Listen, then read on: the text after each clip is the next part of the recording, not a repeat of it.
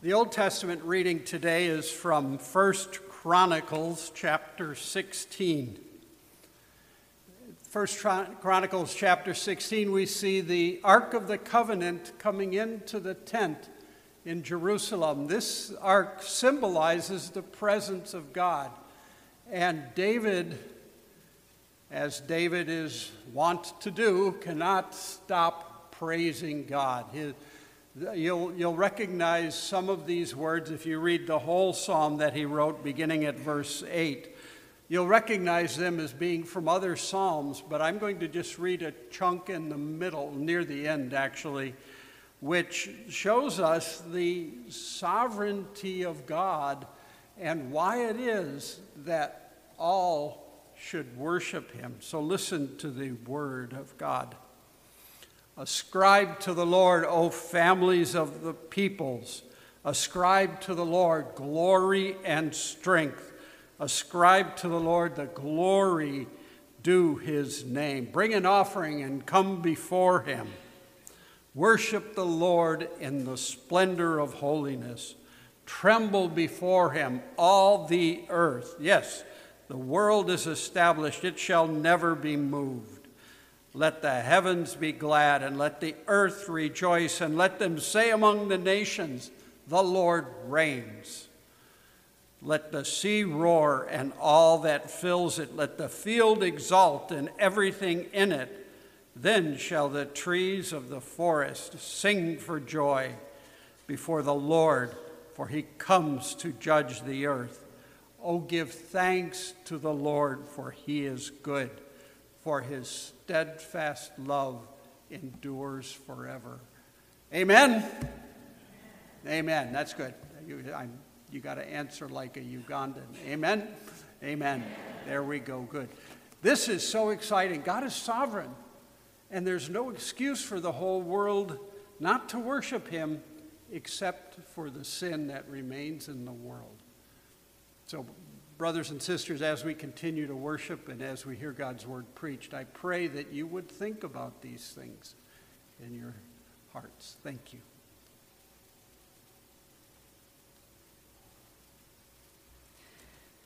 As we dwell upon what it is that God deserves, we also remember that in order to bring that to himself, in order to bring that glory, because of our sin, he set out in order to save a people for himself. He did this by dying in our place for our sin. We remember that as we come to the Lord's Supper, the sacrament of the Lord's Supper. That's what we're going to be doing next week. And so I would encourage you to meditate on these things. Prepare yourself as we look to the next Sunday, next Lord's Day, when we gather together and feast with the Lord, commune with him in the Lord's table, that you would meditate on and dwell on how much it is true that the Lord is worthy of his worship, worthy of your worship, just as he's worthy of the worship of the whole world. Siabonga, Bayadonki, Webele Nyo. If I said muchas gracias, you'd understand what I just said. Zulu, Afrikaans, and Luganda, but words cannot express our thanks to you for being with us these many years in the mission field. And I hope you have been with us in prayer, and I pray someday you could be with us in person. So take that as an invitation. If you have been waiting for somebody to invite you to go on a missions trip, I just did. As the pastor said, I am Bert Williams. I'm here with my wife, Nancy.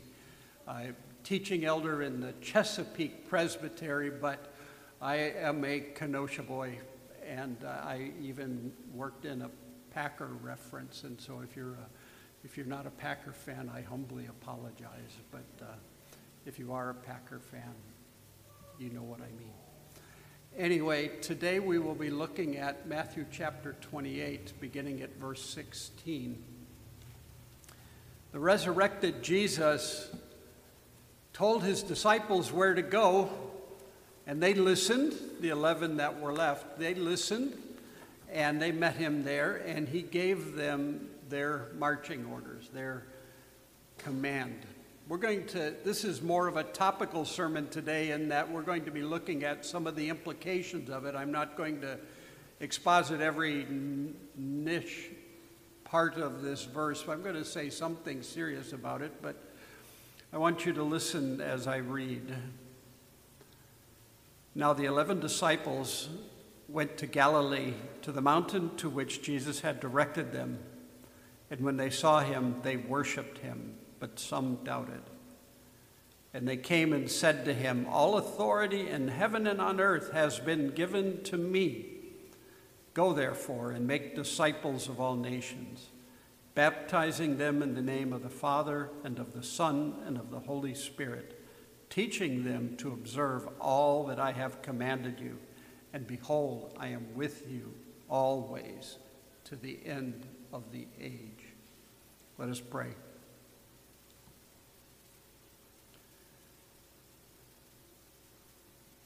Heavenly Father, we thank you for your word. We thank you for its truth. We thank you for the ability to think about it, to consider it, for me to preach, and for us all to listen. And may you be pleased with our thoughts, Father, and not only that, but may you be pleased with our actions as a result of our thoughts. We pray this in Jesus' name. Amen. I work with Ugandan pastors in their churches, and this might seem like a strange question to begin working with them, but I always ask them, what is your church for? Why does it exist? What's its purpose? And you know, I get a wide variety of answers. You know, some are very honest with me, and they say, well, you know, we have children's ministry, and we have youth ministry, and we have women's ministry.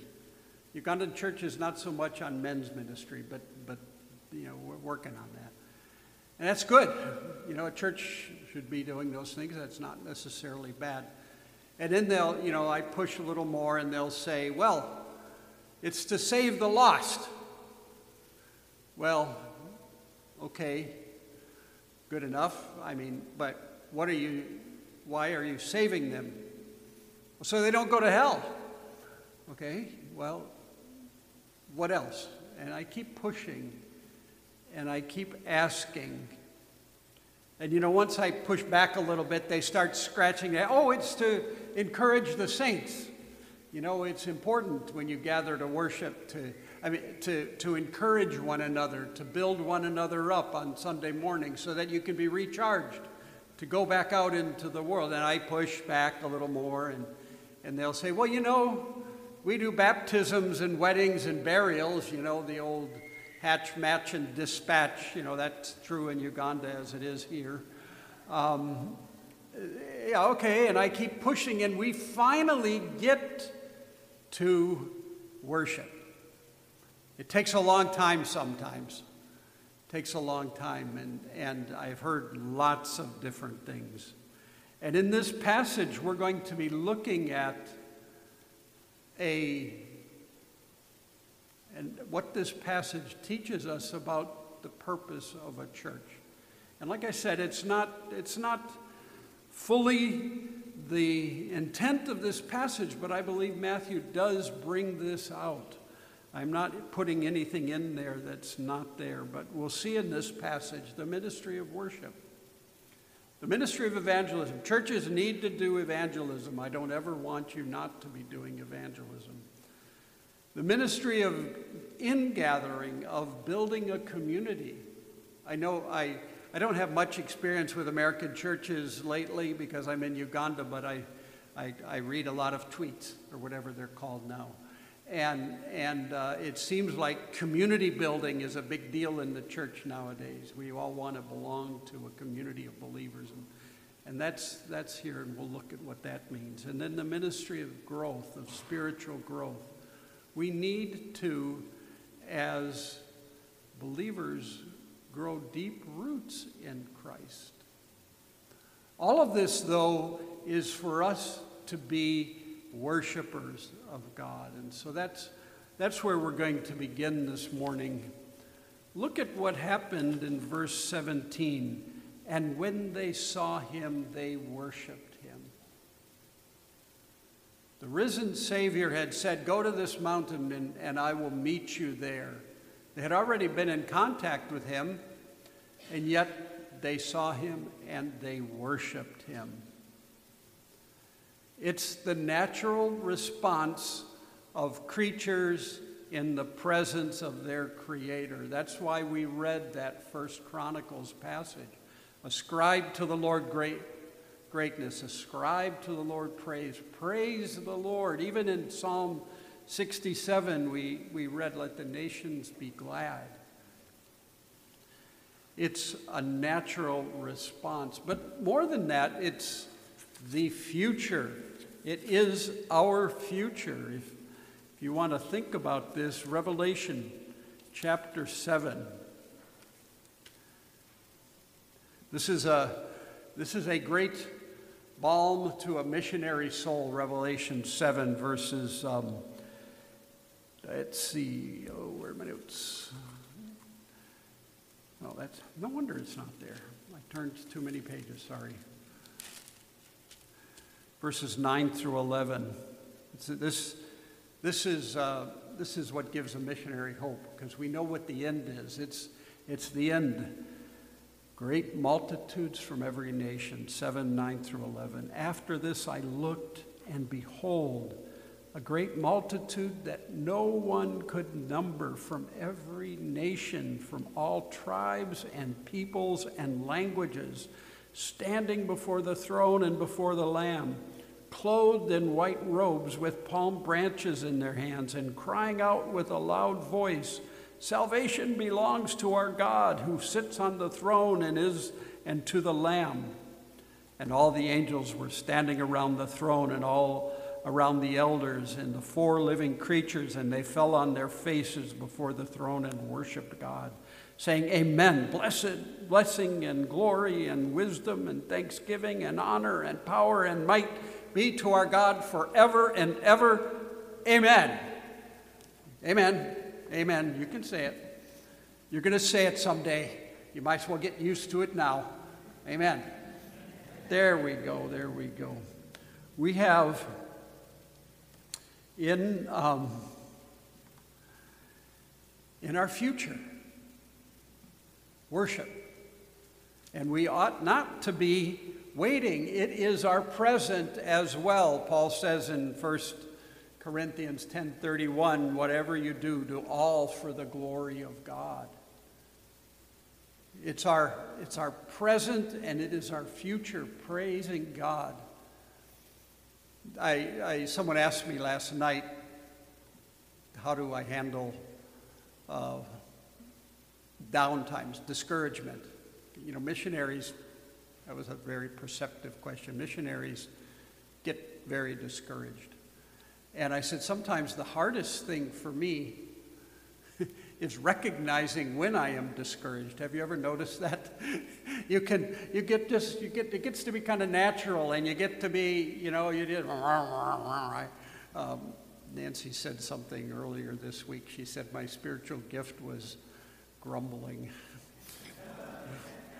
I was a little bit taken aback, but it's somewhat true. But what is it? What tells you that you're in that state? What is it that tells you you're having trouble? For me, it is my heart when I don't want to worship. When I'm just not into singing Rock of Ages, Cleft for Me, because for some reason it doesn't feel like it's mine.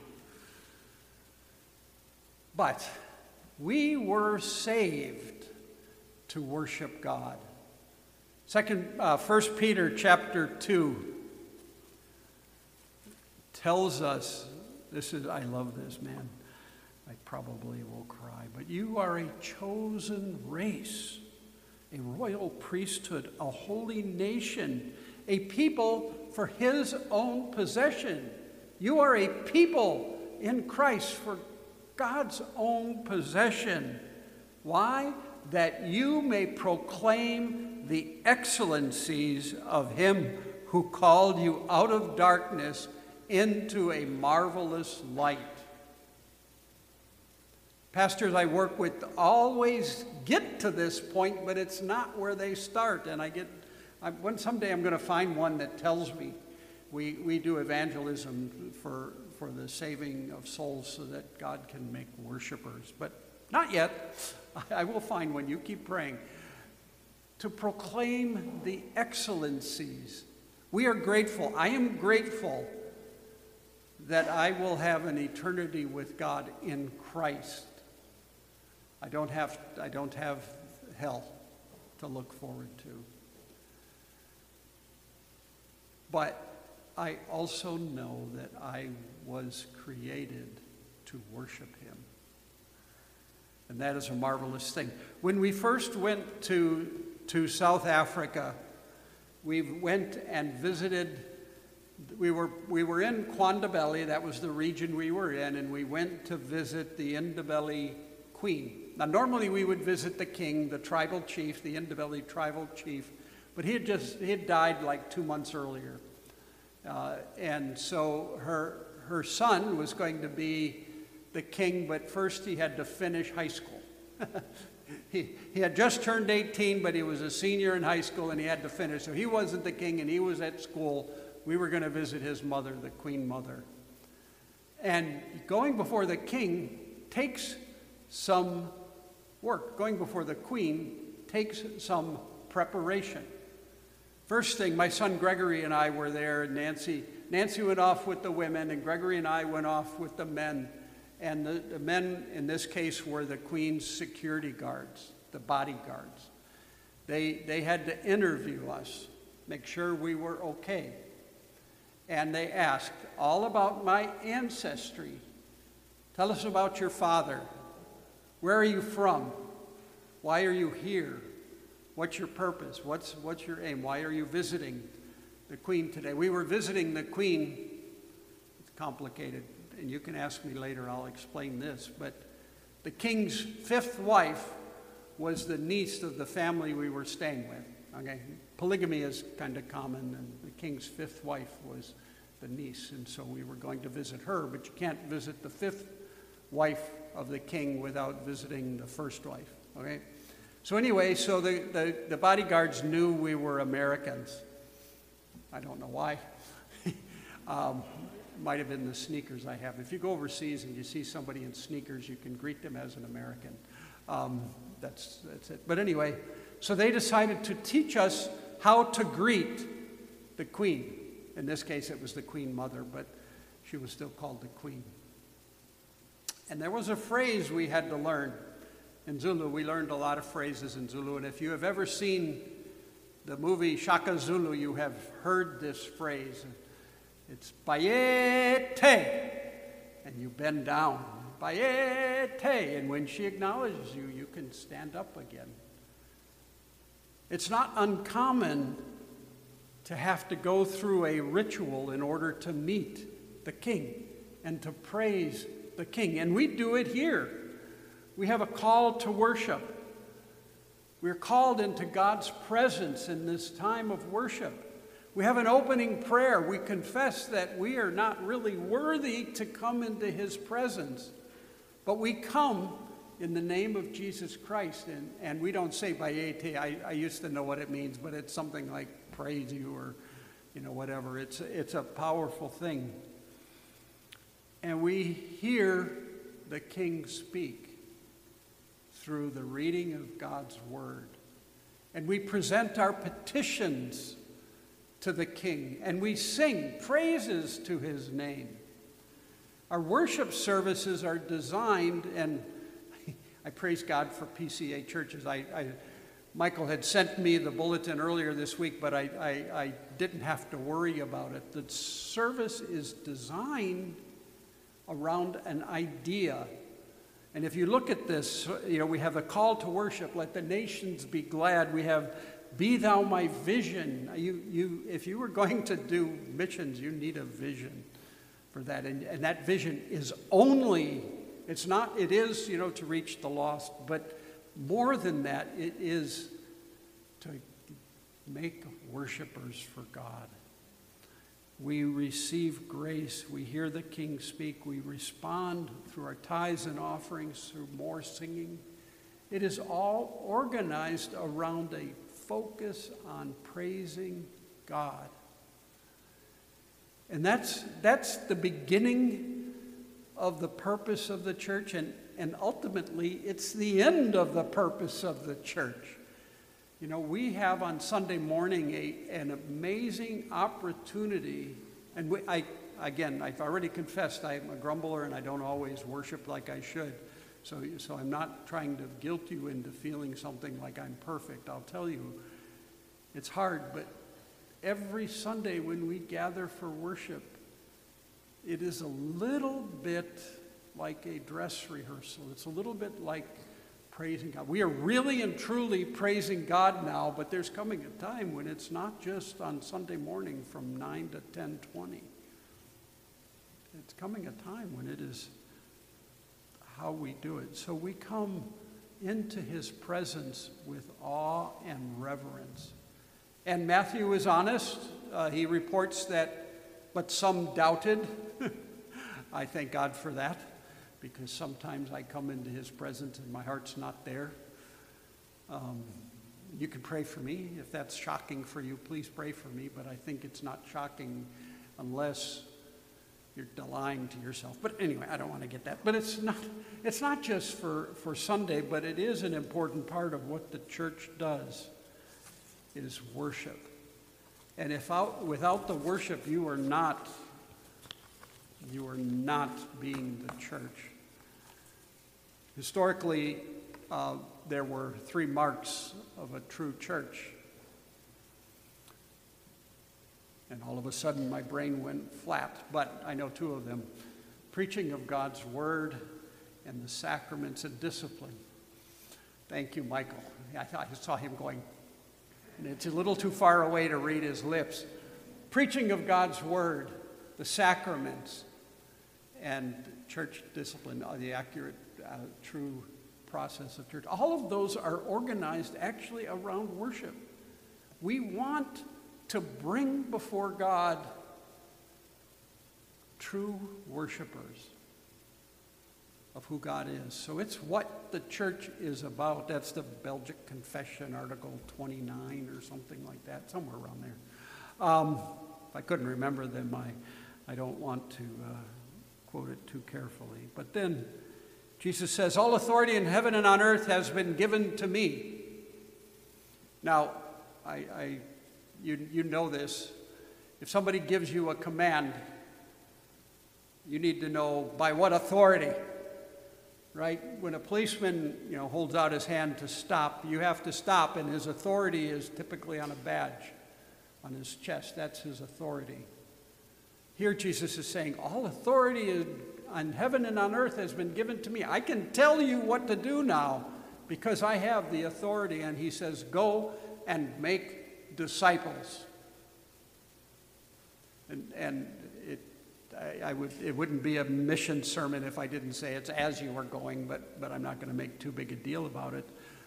But it's making disciples that the church needs to do. What is the end of the making disciples? Worship, right? But how do you make disciples? Jesus goes on to say, baptizing them in the name of the Father, the Son, and the Holy Spirit, and teaching them to observe all that I have commanded you. So he gives us an idea, but he says, make disciples. And I want to tell you that the first step in making disciples is evangelism. And that's why so many people get confused. And it's very, very, very true in Africa. So many African churches think they are making disciples when they do evangelism. And that's all they do. I had a man working for me one time who I was praying with a pastor on our porch. It was early on a Saturday morning, and we were praying, and he was the night guard for us. And he came round and I said, Casita, how are you doing? And he said, I'm having nightmares. Oh, that's bad. And his English was very bad, so my Ugandan pastor that we were praying with, he started talking to him in Luganda and talking about what his dreams were, and they were evil spirits bothering him and everything. So Ben, the pastor, shared the gospel with him. And Casita, the guard, said, oh, I know that. I have been saved 5 times. Ben talked to him about why that wasn't exactly true and taught him a little bit more about what it meant to be saved, and Casita prayed. And Casita started going to Ben's church and learning what it meant to be a disciple. It's the first step. It's not the last step. Casita had heard often and often and often. John Piper wrote a book, Let the Nations Be Glad. And it begins with the statement that says, missions exists because worship doesn't. And I paraphrase it for the purpose of this sermon and say that evangelism exists because worship doesn't. Now, yes, our hearts should burn for the lost. But why? Because they are missing God. They are missing the great God. They are not seeing who He is, and they will spend an eternity without Him. Our evangelism is directed to make worshipers. Now, this involves the proclamation. The gospel is foreign news. If you are not in Christ, you don't have a clue. We are saved by grace alone. People want to work to save my father. Every time I talk to him about the gospel, and sons, I will tell you, it gets discouraging sometimes talking to your parents about the gospel, but he would always tell me how good he was. That was his metric. My dad wasn't exactly that good, but, a son doesn't have the authority to tell him that. People want to earn their salvation, but the salvation, the gospel, is simple. I have a hand. Watch this. There's one God, creator of all things. He is worthy of praise. But there is a big problem, tall man. The big problem is our sin that separates us from God. But this is a very abbreviated gospel. But there is this ring finger, which in my case has a wedding ring on it. If you're male and married and you have a wedding ring, it is a promise that God has made through His covenant, that He sent His Son to be a Savior for us. And that is ours through that little finger, the small thing of faith. So that in Christ, through faith in Christ, we can be saved.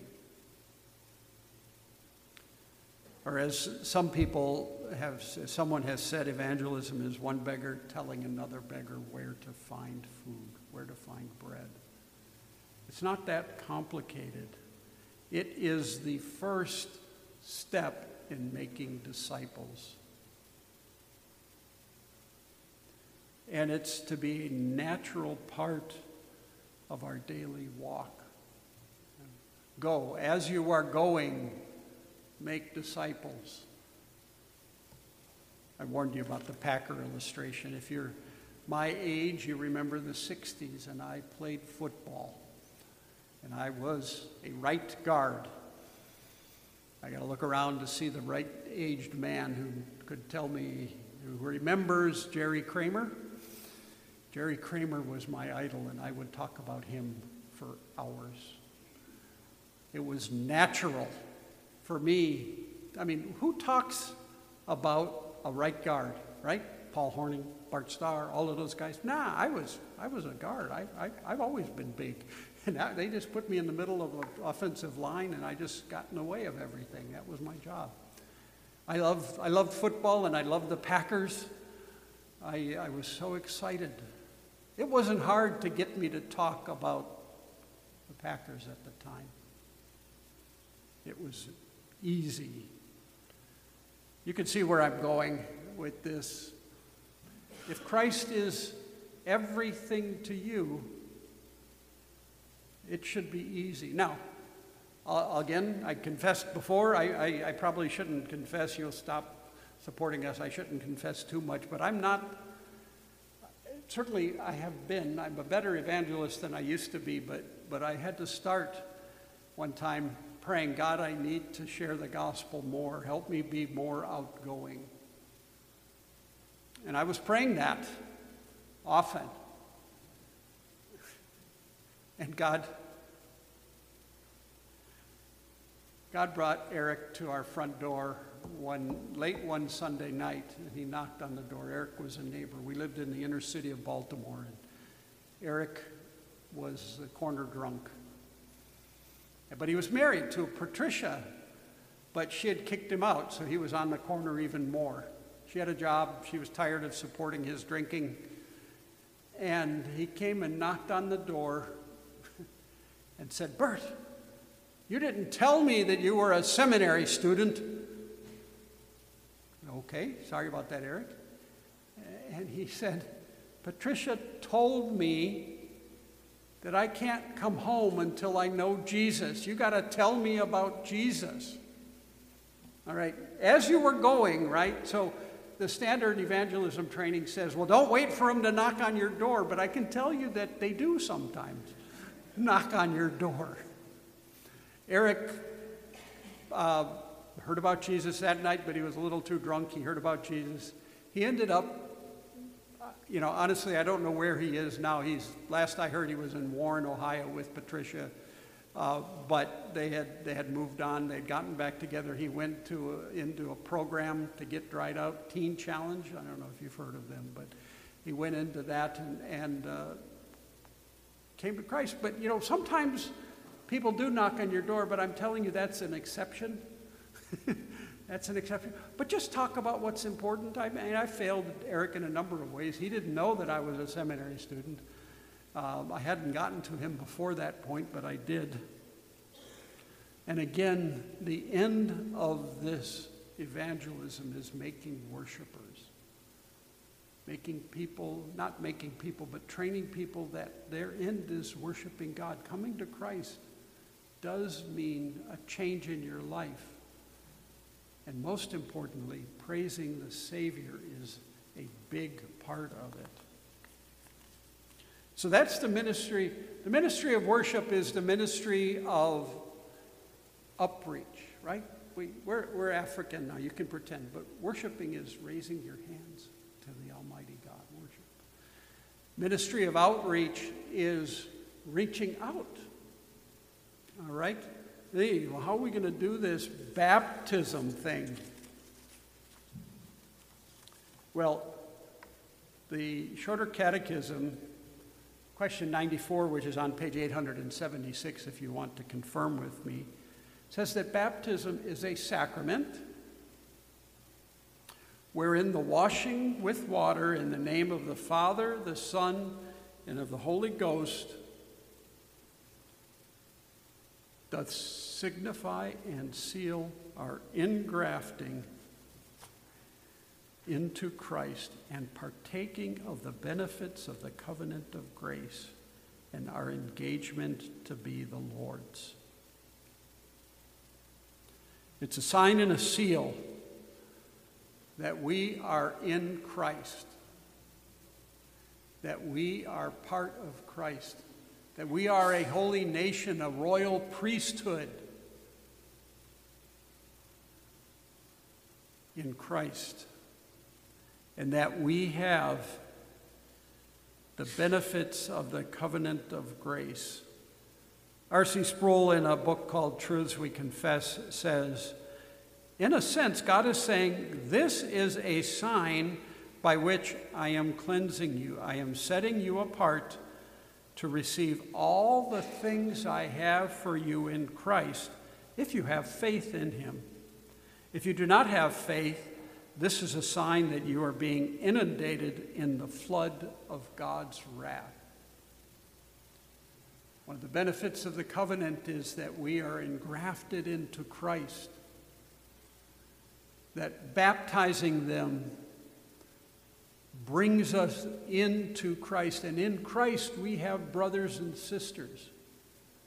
I must have said this to you before. I know I have, because early days when we visited churches, I just could not get over the fact that missionaries are the most blessed people in the world, because anywhere there is a Christian, we have a brother or a sister. You know what that's like? You go into a new town or a new community and you find the believers and you have family. Now, does it work that way always?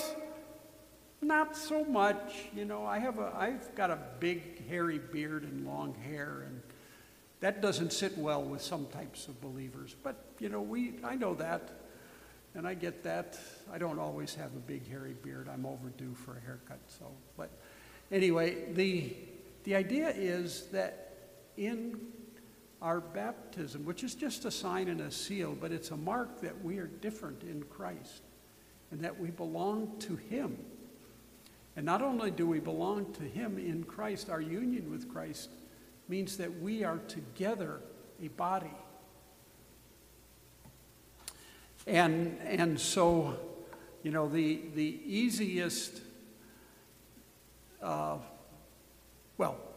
have a definition of a disciple making that involves 4 commands of Christ, teaching them to obey. Well, no, that's the next thing, but there are 3 loves in those commands. Love God, love your neighbor, love one another. And the 4th command is make disciples, by the way, in case you're wondering. But it is the love that we have for one another that distinguishes us from the world. In John chapter 13, Jesus says, love one another as I have loved you. By this, all people will know that you are my disciples, if you have love for one another. So we have worship, outreach. We have evangelism, outreach. The third one, baptizing, is the ministry of inreach. It is bringing people into the family of God. It is loving them as brothers and sisters. It is loving them as Christ has loved us. Now, I had an older sister. She passed away, but Judy and I loved each other like crazy. We loved each other so much that I tried to kick her one time, missed, and broke my toe on the wall. That's brotherly love. My mother had a unique way of disciplining us when we fought. She would take us after she could get control. I would get so mad sometimes. She would too. She would egg me on. She was older sisters. If you're a younger brother, you know this. Older sisters pick on you all the time, and you kick back. Mothers don't like that. She took us and sat us down at the kitchen table, Judy on one side, Bert on the other. We couldn't talk. We just had to look at each other. My mother was counting on the fact that we loved each other so much that pretty soon we'd be laughing. And it sure enough, it never failed. After 5 or 10 or 15 minutes, we'd just be splitting the gut. And then, you know, we'd have to apologize and give each other a hug, and we could move on. You know, sometimes just because you're related doesn't mean you act like you love each other all the time. But we need to. It is the enfolding of believers together. That's the ministry of inreach. It's the ministry of love. And the final one is teaching them to observe all that I have commanded you. Now again, in Uganda, teaching is often equated with lecturing. But if you look at how Jesus taught, he did not. He did formal lecturing. The Sermon on the Mount looks kind of like a formal lecture. But he taught with actions. He healed. He fed people. He taught by modeling. The centurion, he he pointed to this faith of the centurion and he said, look at that model. You need to have faith like that. He modeled by walking on water. He said, if you called Peter out and Peter started to sink. He gave them practical experience. He sent out the 12. He sent out the 70. Paul says in Colossians 1:28, him we proclaim, warning everyone and teaching everyone with all wisdom, towards the end that we might present everyone mature in Christ. Mature believers worshiping the one true God. That is the aim of our ministries. We have Sunday school, we have youth group, we have children's ministries, we have women's, maybe you have men's as well. All of them have some component, and I don't know that for a fact, but I'm fairly sure all of them have some component of teaching so that you can observe what Christ has done. And that is the ministry of downreach. It is the ministry of growing roots. It is the ministry of being firmly established in a foundation, making disciples by God's grace.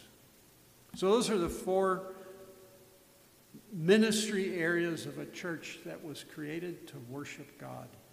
But if you only do worship, if you only gather for worship with none of the other ones, you soon become a very shallow church. You soon direct your focus on feeling good, on praising God, on dancing, on singing. And if you only do evangelism, you end up being immature. I got called on one time by a denomination to go visit a church in South Africa, and I spent a long time with James, the church planter. He had a room, building that seated about 40 people. And at the beginning of the year, he'd have 40 people. At the end of the year, he'd have 40 people, but they were 40 different people. He had a front door and a back door. People kept coming in the front door at about the same rate they went out the back door, and they wanted to know what was going on. Well, I found out James was a gifted evangelist, but he had no clue what to do with people that got saved.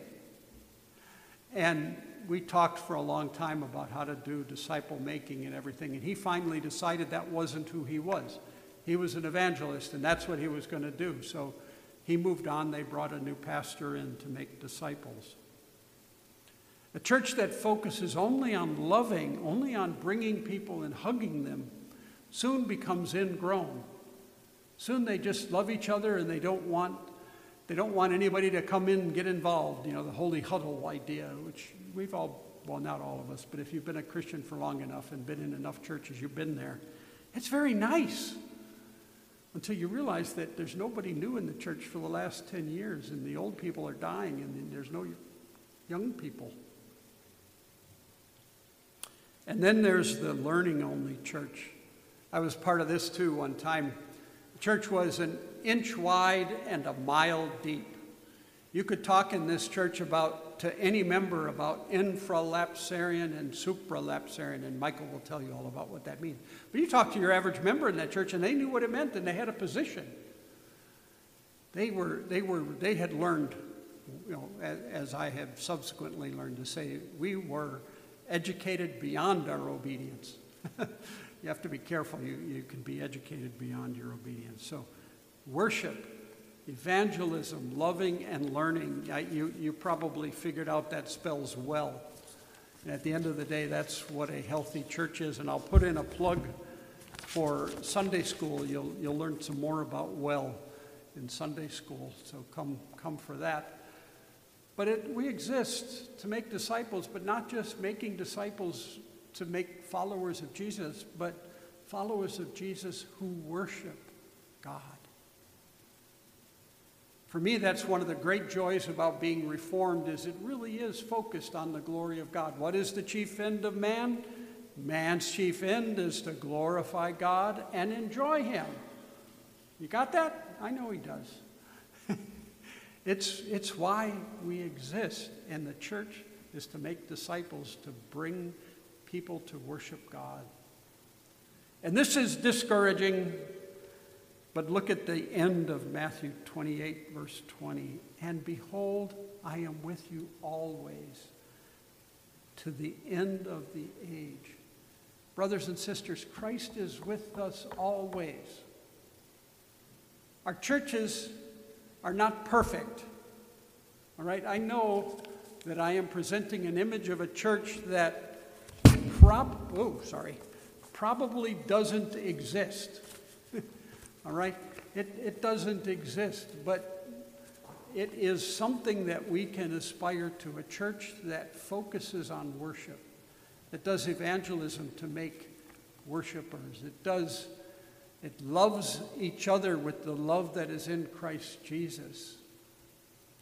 And it learns about what it means to be a follower of Christ. And when we get discouraged, and we will, remember that Jesus said he was with us. That is our hope. I got real excited when Michael sent me the bulletin, because this is where I put in a plug for communion. Next week you're going to have communion, and you will have a reminder that Christ is with you. That's part of what feeding on him in communion means. He is with you always to the end of the age. Let us pray. Heavenly Father, we thank you so much for your word. We thank you so much for what it means that we can be followers of Christ. And we pray this week that you would give us every opportunity, every day to worship you. And that in our worship we would naturally share the gospel, not in any special program, but just who we are in a culture of evangelism. And that we might love one another with a spiritual love, with the love that is in Christ. And that we might learn and grow roots, God. Help us this day, we pray. In Jesus' name, amen.